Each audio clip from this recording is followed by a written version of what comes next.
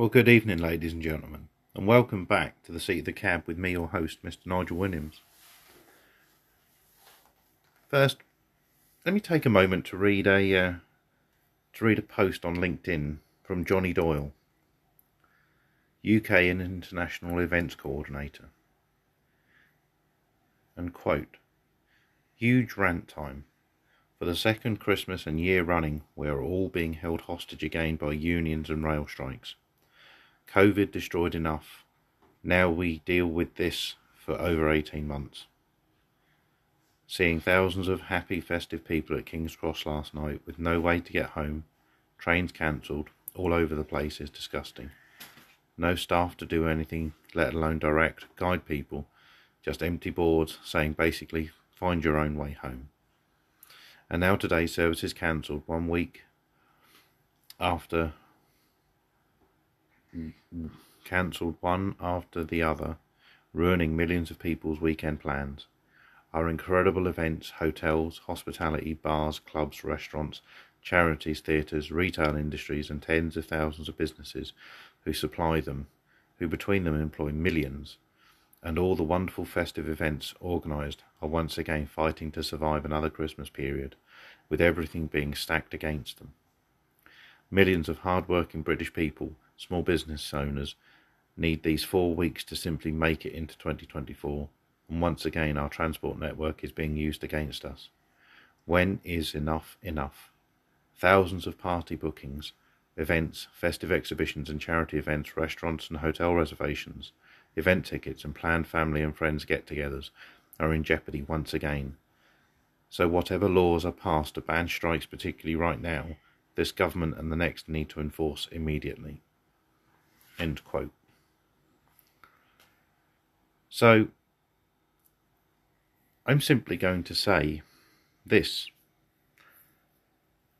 that whenever unions and activist organisations actively work against the general public, they end up losing all support from the general public. Doctors, nurses, hospital staff, the NHS strikes, they simply ruined the support from the public. Just Stop Oil. Everybody recognises that there is a, inverted quote, need to reduce our reliance on fossil fuels and imported petrochemicals, oil and gas. We recognise there is a need for a change to a more sustainable future. We recognise that. But handcuffing yourself and supergluing yourself to railings and tarmac and climbing all over trains and running onto live runways, flying drones into live airspace over airports, disrupting the general public, does not aid your cause. When you create the maximum disruption, it is akin to terrorism. And that's not hyperbole. Don't think for a moment that that is hyperbole, because it's not. I consider that to be akin to terrorism, because it's economic terrorism. Think about what that man, Johnny Doyle, just spoke about. Hospitality, hotels, restaurants, bars, clubs. Not to mention all of the retail shopping that was going to take place, that now isn't. And what will those people do? What will those people do when they can't go into town? They're going to buy online. In very much the same way as today, I was unable to pay for parking with coins, as I traditionally would have.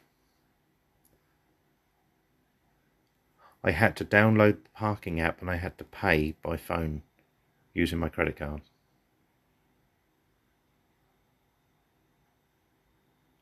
So how exactly are we supposed to carry on as we did? Well, we're not, are we? Because union bosses that are preempting and leading these strikes don't want us to. Their paymasters are exactly the same paymasters that control government, that are exactly the same paymasters that are in control of the open borders mass immigration lobby that's flooding our country with illegal immigrants from all over the world for whatever reason. They're the same people who are in charge of the COVID fiasco, which shut down literally every small business, while the multinational global corporations were allowed to essentially carry on business as usual.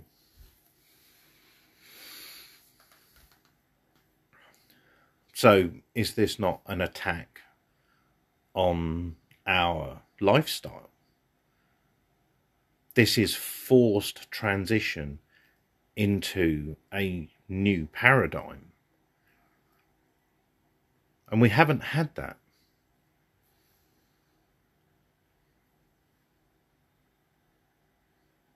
We haven't had this forced transition. Not here in the West, anyway. Society has always gradually, over time, morphed. There's always been this metamorphosis from one genre to the next. And there's been a gradual change and a shift.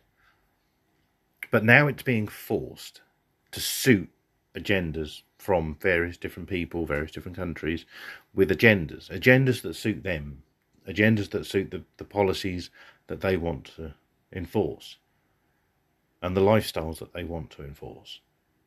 Now that's fine, but it's yet unclear to me exactly what they want.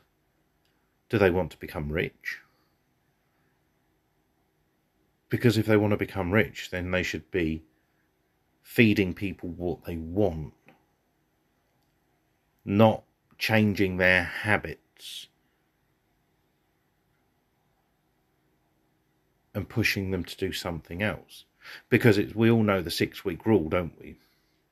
The 6-week rule is when you want to break a habit, you stop doing something for 6 weeks and you no longer do that thing.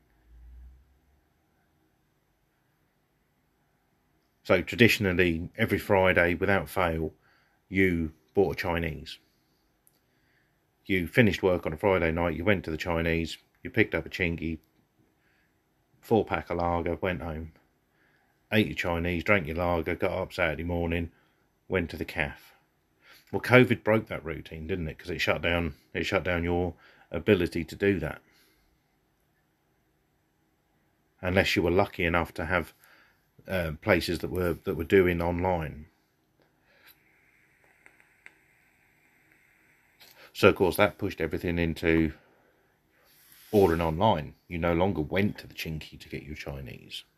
You ordered your Chinese online.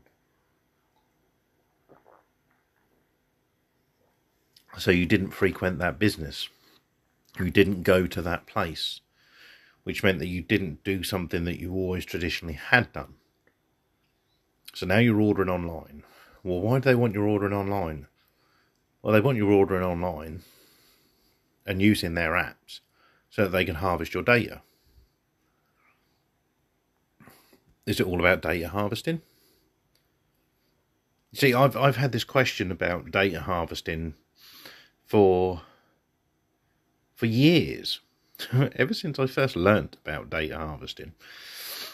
And I kept wondering to myself, what exactly is so important about harvesting my data? Because it's still unclear to me that my data has any value or any significance whatsoever. Because at the end of the day, what you really need to do, if you're a business, is you need to create fucking awesome products. You need to provide fucking awesome experiences. You need to give me the fucking creme de la fucking creme. And I'm going to buy that shit. You need to make it good enough, but you need to make it affordable enough. You need to give people that personal experience at a price they can afford. And that's the secret to making money. That's the secret to doing business. But what it seems to be today is most businesses, so it seems, they couldn't give two fucks. Public services, again, couldn't give two fucks. They don't really care if they get your business or not. So ultimately, the unions are in a 30-year cycle, aren't they?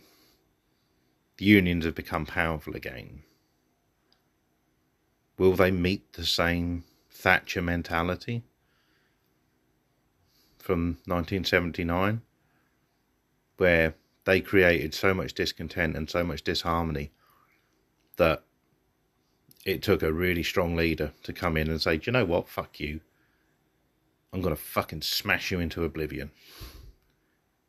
And she did. And look at the fucking poverty in those areas that ensued.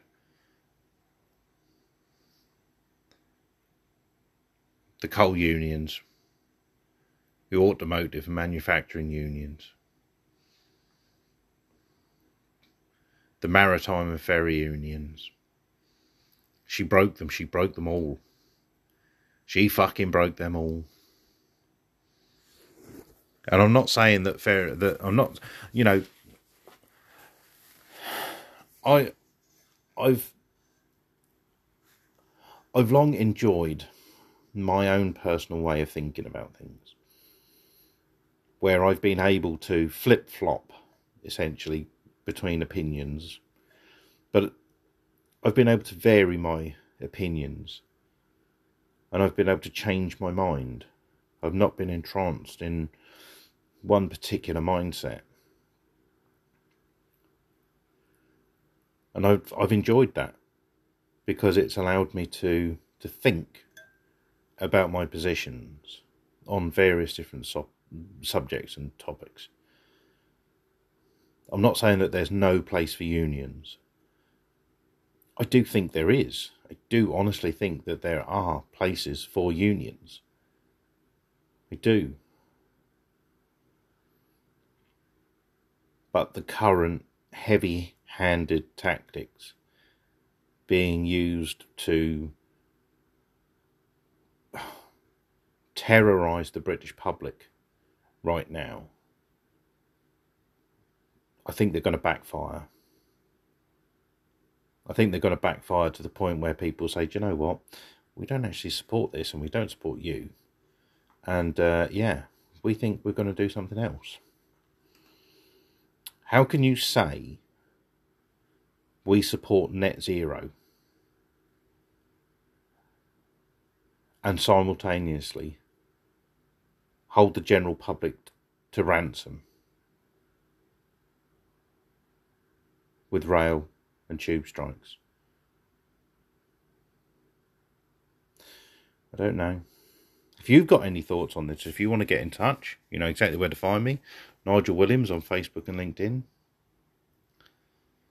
Email fromtheseatofthecab@gmail.com. And I'll catch you in the next one. Take care, folks. Bye-bye.